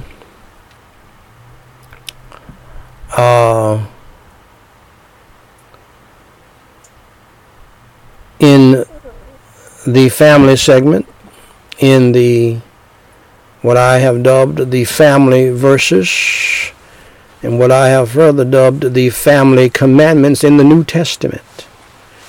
That's right. The commandments are not just in the Old Testament. Commandments are in the New Testament. God speaks. Jesus Christ speaks, not in suggestions or giving you a little advice for your life. No. God speaks in commandments. He tells us what to do. He does not suggest something and hope that you'll take it and work, and that it will work. He's not issuing little advice. He's telling you what to do in your family. And some of you people in the American system, you can't stand that because you think your family belongs to you, and it doesn't. Never has. You think you can do whatever you want to with your family, and you can't. God is the creator of marriage and family, not you. And we got people in churches all across this country and around the globe who believe that they can do with their marriage what they want to do with it and expect God to bless it. Oh, my wife and I, we have an open marriage. If I want to screw a woman in the church, I just let her know and I go and do it. And I let her have sex with somebody else in the church and so forth and so on. And it keeps our marriage exciting. No, it doesn't. It kills your marriage, and you're going to get divorced, and both of you are going to hell, and your marriage. That's the American way. And what has happened to the evangelical church, the Baptist church, and all the other denominations who are led by the evangelicals. You are led by the evangelicals, and you don't even know it. See? Why? Because the evangelicals write the books. They are the intelligentsia. They are the most educated. This is on the Protestant side. And so when you go to the bookstore, they're the ones who own the bookstores. They have the pipes. They have the wires. They have the transportation to get their form of Christianity out to the Protestant world. So if you're in a little town called Podunk, Kansas, with about maybe 900 people, when you go to the big city to go to the Christian bookstore because you want some encouragement, it's going to come from an evangelical who's graduated from one of the best seminaries in the world. And what these evangelicals have become, they have become the Sadducees and the Pharisees of our present day religion and church. Because they veer away from, not all, but many of them veer away from the Word of God. They have become so smart, they have become stupid, and they write their traditions and what they do. And then you read it and you think it's from the Bible, and you do it. You're reading somebody else's book, and then you buy into it. That's why so many marriages are shot to hell today. Following evangelicals, Pharisees and Sadducees in their books. Because most people think that because it is written in the book is right. Ephesians 5:33, nevertheless, let every one of you in particular so love his wife even as himself. And the wife, see that she reverence her husband. And by the way, your wife will know whether or not your love is fake. See, women have intuition to protect themselves, not to rule over their husbands. They have intuition primarily into men. And because they're the weaker vessel, they have to protect themselves from men, who most of them are dogs in the church and Bo Peeps. God also puts a natural fear in men to protect women.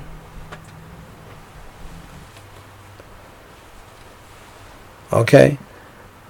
And so you need to understand that women do have intuition, but it's not for her to rule over the man, but to protect herself if she gets with a man who is maybe not saved or not acting like a saved person, from ruining her life. And so many women have had their lives ruined by men. They had a check in their spirit about them, but they went past that. They went past God and did what the man wanted to do anyway, and he's gone to the next woman And you women who are getting pregnant by Nick Cannon, you're crazy. Oh, that's going to backfire in all y'all's faces. Okay?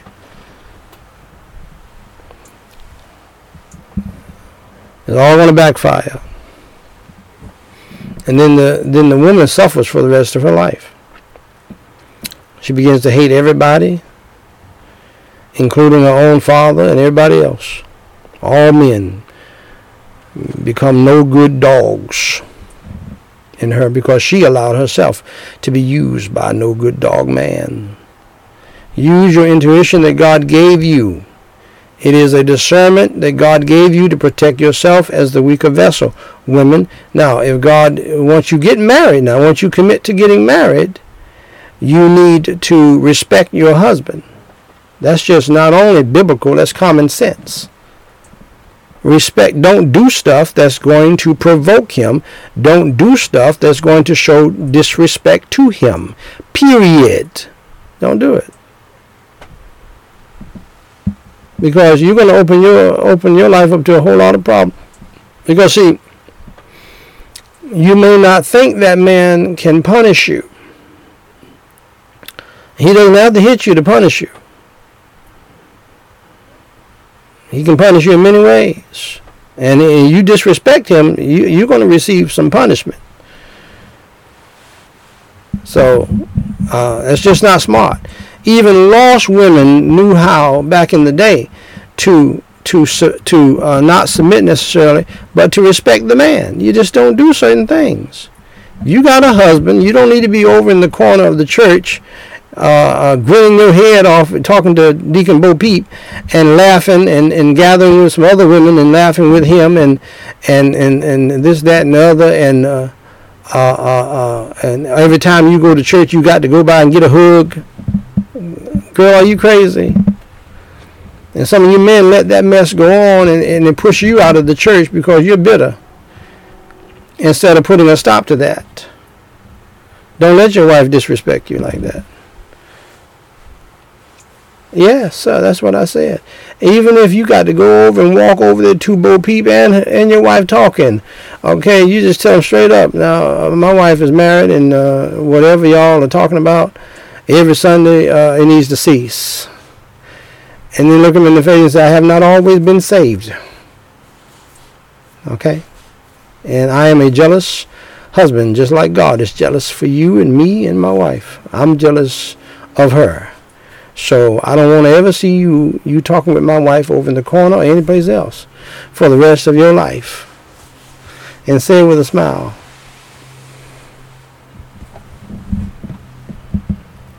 And you take your wife with you. Especially if it's the pastor. You tell him straight up. And that'll be the end of that. And if you have to say something the second time outside by the car, his Cadillac or whatever you're driving, and you make sure you're alone and you tell him the same thing, and then you take your fist and drive it through his driver's side mirror. That'll be it. Well, what if he does something? What if he files charges? He's not going to file anything. Because a man knows when a man is trying to hit on his woman, because he's hit on women before himself. And if he married her, you know she's fine, good looking. So if he finds her good looking, the other men are going to find her good looking too. And that's why you don't need to let your wife work at a job somewhere. And I hate to say it, especially in the church. I don't care if you like it or not. In this day and time, I told my brother, don't let his wife work at that church. It's popular, you know, the fun church, the cool church and all of that. And you know, she was willing to serve in the church and all of that. And his wife is a good looking woman. And I told him, do not let your wife work at that church. Period.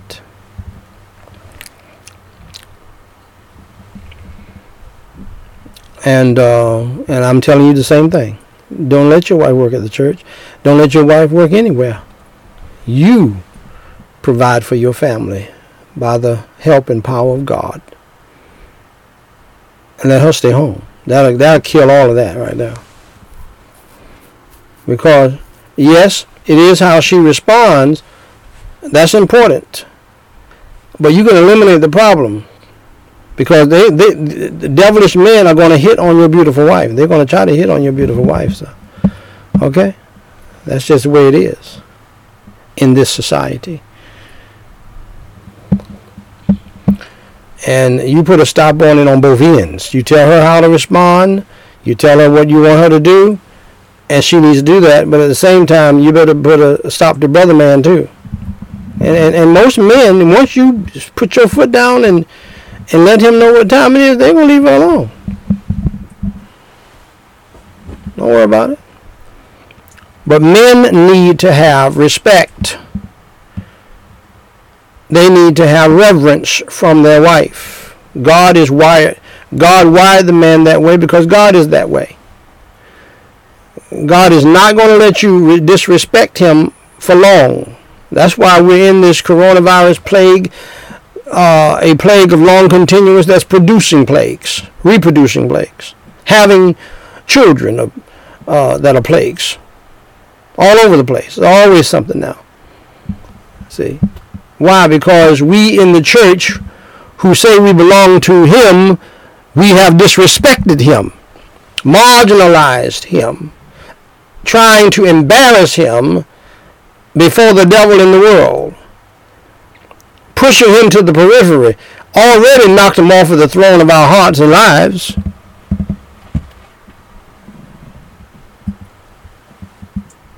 Acting like we don't even want to acknowledge him. No. See, that's the kind of stuff that will get God upset. And he will lay the boom down on that kind of stuff right there. He lays the boom down on a whole lot of other things too.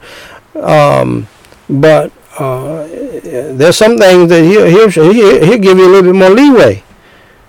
A little bit more leash. But there's some things like that right there. Being ungrateful. Being unthankful, disrespecting him all in his face, that's not going to last long. Not with God. And some of you people need to understand God is God, yes, but you need to understand how you feel about stuff. If you're jealous of your wife and of your children, well, he's jealous of his wife and his children.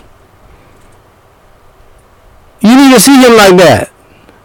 I'm not saying you need to see him as a human being, but whatever he made us with, he's got that in him. Now, our great-grandmothers, the grandmothers have not taught us this. They're still trying to get their groove on at 60 years old. They're trying to be cougars. They're not trying to be grandmothers. One of the reasons why I never even thought about or entertained letting my children go down and stay with their grandmother like we did when we were growing up is because my mother, the truth of the matter, she was not interested in having grandchildren staying with her and watching over them and so forth. I was not going to put my children in that. And nor did my mother's mother want to be bothered with her grandchildren. She had an opportunity. She refused to do so. You know why? They're trying to get their groove on and trying to hook up with another man and all this kind of thing. See? I didn't do that. I didn't put my children in that. And they have been left to themselves doing the same or worse ungodly things that we did when our parents took us down south. All of us black folk know that. You come from the north, we're going to take you down south. We're going to get a break from you for 3 months, and you're going to stay with your grandmother and them, your great-grandmother and them, while we get our things together and do some things and so forth and so on. Oh, yeah, that was the thing. We're going to take you back down south. And I remember when I was living in North Carolina growing up, there was a young man who came down from New York, down south, to see family. Every summer. And he was a terror. Every summer. And got into more mess. And we did too. The summers they would take us down to Florida. Now, did we have fun? Yes, but it was evil fun. I remember one summer,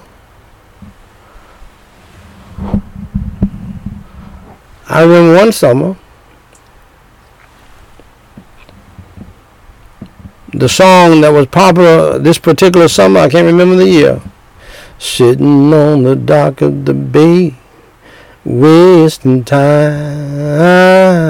I think that's Otis Redding. That was the song. So we got songs that coincide with our experience. That's the power of songs. That was a song for that summer. I remember it. We teenagers, underage, got some Boone's Farm, got some cigarettes, no parents around, no grandparents really paying attention. I mean, my great grandmother, she was blind, and so but she could see you doing your evil. Now she was there, but we could maneuver her and be dancing on the bed, drinking and smoking underage, smoking cigarettes, and doing some other things. And that was pretty much the limit of that back then. We could have died. Places we went, things we did, no parents around.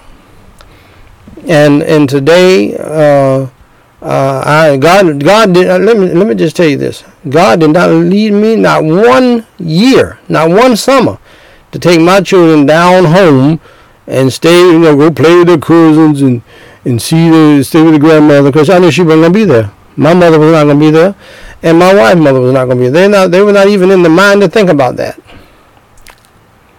To be the traditional grandmother watching over the children and so forth and so on. I'm not saying that they are evil. I'm just saying that's not what they were thinking about. They're thinking about getting their groove on.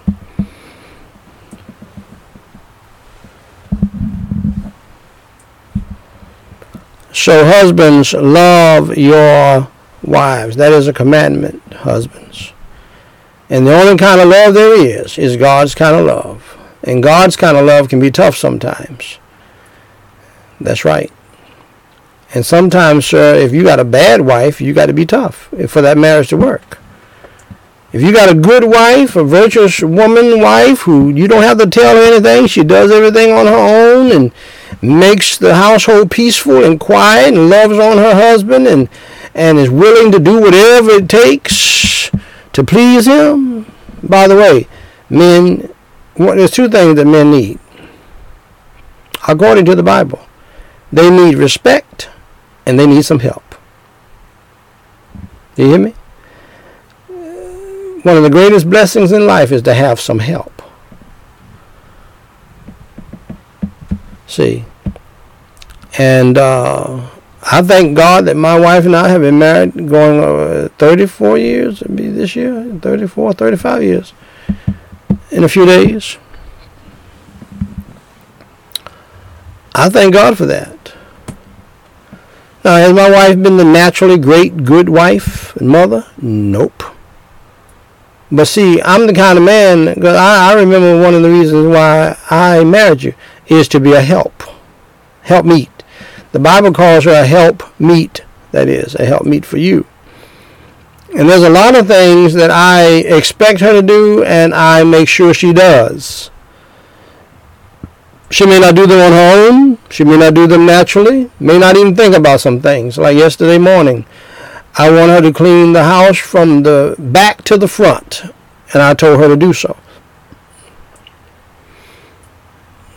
To deal with everything.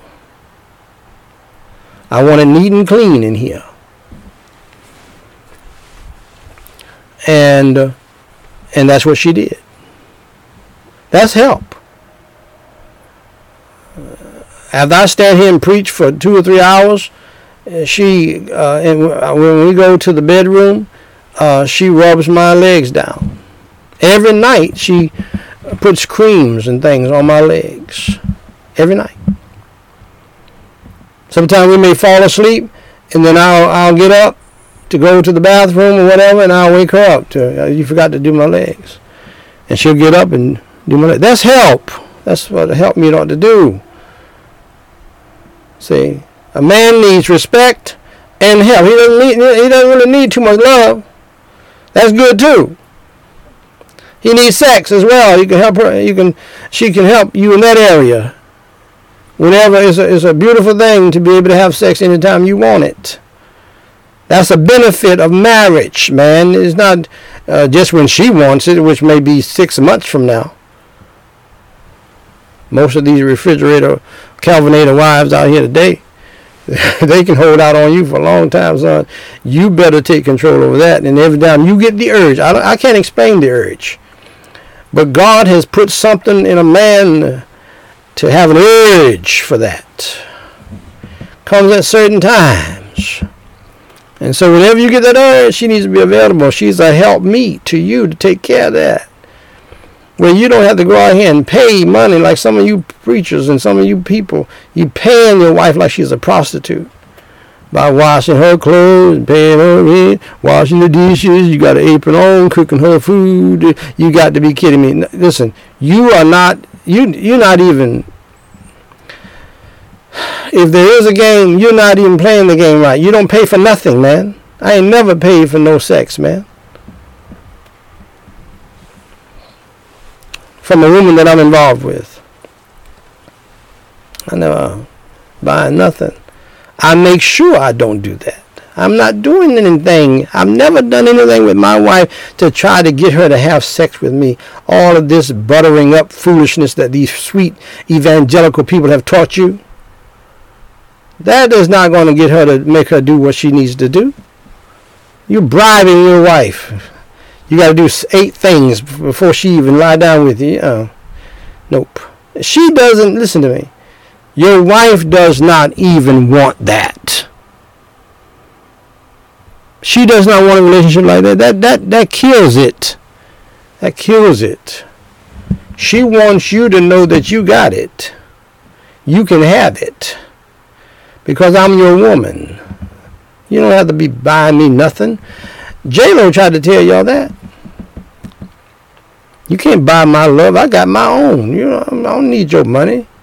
Man, you can't buy my love. When she was a little girl, she told you that. Stop it.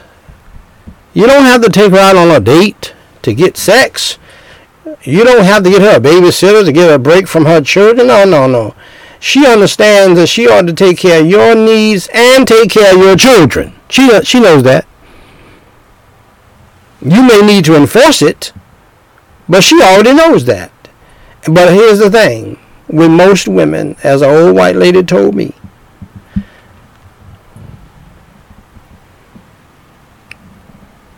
Mrs. Steve Nutt, she told me this. You give them the reins and the control over the relationship, you're not going to get the reins back, Jack.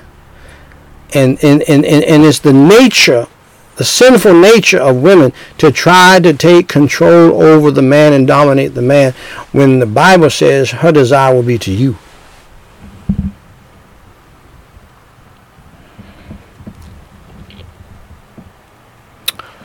Okay, so husbands, love your wives the God kind of way. Just like God loves you. Same way God loves you, you love your wife. And you can only do that with Jesus Christ in your heart. You can't do this in the flesh. Wives, reverence your husbands. Respect your husbands.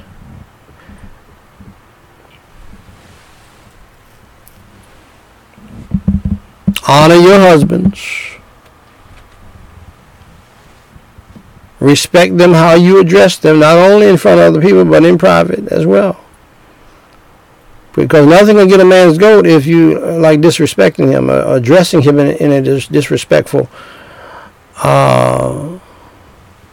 way.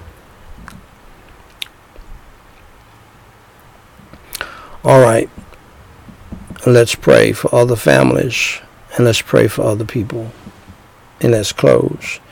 And Lord willing, by the grace of God, if God gives me the grace and strength, I'll be back a little later. I'll be back. Holy Father God, I praise you and thank you, Lord, for this extra long service, because I did 2 different powerful devotional things. Thank you for revealing those things to me. And thank you, Lord, for access to those things. And Holy Father God, I pray for the salvation of lost families, so that they will learn to obey your holy word in their marriages and in their families. And Holy Father God, I pray for those families that do know you as Savior, that you will heal them based upon your holy word. I pray for all of us who name the name of Christ. For Jesus Christ's sake, please forgive us of our wicked, evil, and ungodly sins, and help us to repent of our wicked, evil, and ungodly sins, and help us to repent of not obeying your great commission. And Lord, help us to repent of not obeying your great commandment. And Holy Father God, I pray now, yes, for the millions of people who are hurting today because of our own sins, failures, and faults, because of the coronavirus plague. Lord, I pray not only for the millions that you would comfort them and draw them to yourself for salvation, but Lord, I pray for the few by name, as we have now for almost 900 services. In a couple of days, I believe it'll be Tuesday, we will celebrate 900 of these Standing Between the Living and the Dead services that have been heard by thousands, and we thank you so much for what you have done through your word and through emphasizing the power of having a devotional service in the home every day. Thank you, Lord, for blessing us with many private devotional services down through the years. And I give you the glory, praise, and honor for giving me the privilege to remind people who name the name of Christ to do this. And Holy Father God, I pray for the family and friends of South Carolina resident Janice Brock. I pray for the family and friends of Florida resident DeAnthony Dorsey. I pray for the family and friends of Oklahoma resident Natalie Smith. And I pray that you'll comfort all of the family members that have experienced this death in the family from the coronavirus plague, in the thousands and in the millions. Comfort them as only you can. Draw them to yourself for salvation, and have that good thing to come to pass for them out of this painful experience. And Lord, we pray for all of the prayer requests that have come in. Thank you, Lord, for Daniqua, Daniel, Ezekiel, and Danielle helping me to put these things together for the good of others and for your glory, praise, and honor to advance your kingdom on the earth. And Lord, we pray now for Marie Grace. Please keep her safe, secure, and protected from bad people and gang associates. Stop these people from walking on her property and deliver her from them. Please bless her with a safe place to live. We pray for Pastor Bushibi. We thank you, Lord, together for the services at the K-Town that I have a difficult time pronouncing, and for the souls saved at Sister Josephine's funeral. Please comfort her children. Please have the gospel to pierce through and to get to the hearts of people so that they can come to know you as Savior. We pray against the enemies and their secrets and make known the truth to set God's people free. Please heal Dora's knees. Please deliver Africa from drought, famine, and starvation, and help them through these trying economic times. Provide them with Bibles for new souls, basic needs for orphans and widows, food and water, church planting and construction, and financial resources for ministry. Please provide them with electricity, vehicle insurance, covers, etc. for the ministry. office so they can keep up your work. Please bless the National Women and Youth Conference, December the 7th through the 10th, 14th through the 17th. Please supply the money for school fees and for the orphans. We pray for Sheila. Please be with her and bless her and save her. We also pray for the people who have gotten saved through the preaching of the gospel, through this ministry. We pray, Lord, that they would grow in the faith and stand strong in the faith. We pray for the thousands who have gotten saved, not only the few that we have before us. We pray for Thomas. We pray for Keith. We pray for Kerry. We pray for Caro. We pray for Japhet. And Lord, we pray for the people who have recommitted their lives to you. And not only these few, but those who, thousands of others who have done the same, who have heard the preaching of your word, came on the conviction. They were already saved, but they needed to come back to you. Thank you for drawing them to yourself when, in reality, Lord, we had nothing to do with it but to just stand here and preach. We pray for Dada. We pray for Ebenezer. We pray for Joseph, Tracy, and Travis. We commit these souls into your hands. Let your will be done in their lives and in ours. In Jesus Christ's name I do pray and forsake. Amen. Ladies and gentlemen, brothers and sisters in Christ Jesus, family, friends, and foes, thank you for being with us. Today has been a joy and a great ride, and I give God all of the glory, the praise, and the honor. Some of you may be saying, oh, me, instead of amen, but that's all right. You can get to amen if you want to, if you trust Christ as Savior and cut out your wicked sin and foolishness and repent. That's what God wants you to do. He wants you to repent, not only so that you can enjoy his kingdom. He wants you to repent because it's for your own good. You must understand that. God is not trying to steal anybody's fun. He's trying to help you get to the point where you can have the greatest fun ever and have precious memories to boot. And the only way you can do that is to trust Christ as Savior, which includes repenting of your sins. All of your dirty, dark sins make you miserable, depressed, sad, defeated, disgusted, angry at other people, blaming other people and everything else. And you become a victim. That's what the woke community is about. Becoming victims. They're depressed, they're defeated, and they're mad as the devil and trying to prove a point that is not even provable.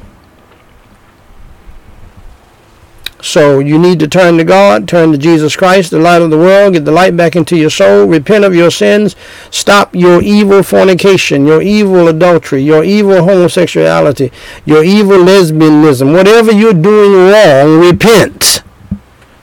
Especially you who name the name of Christ. Repent. Stop it. Disrespecting, dishonoring your parents, being hateful, being a racist, whatever the sin is, repent. And enjoy the kingdom of God. So, my dear friends, if the Lord tarries is coming and we live, I'll be back shortly.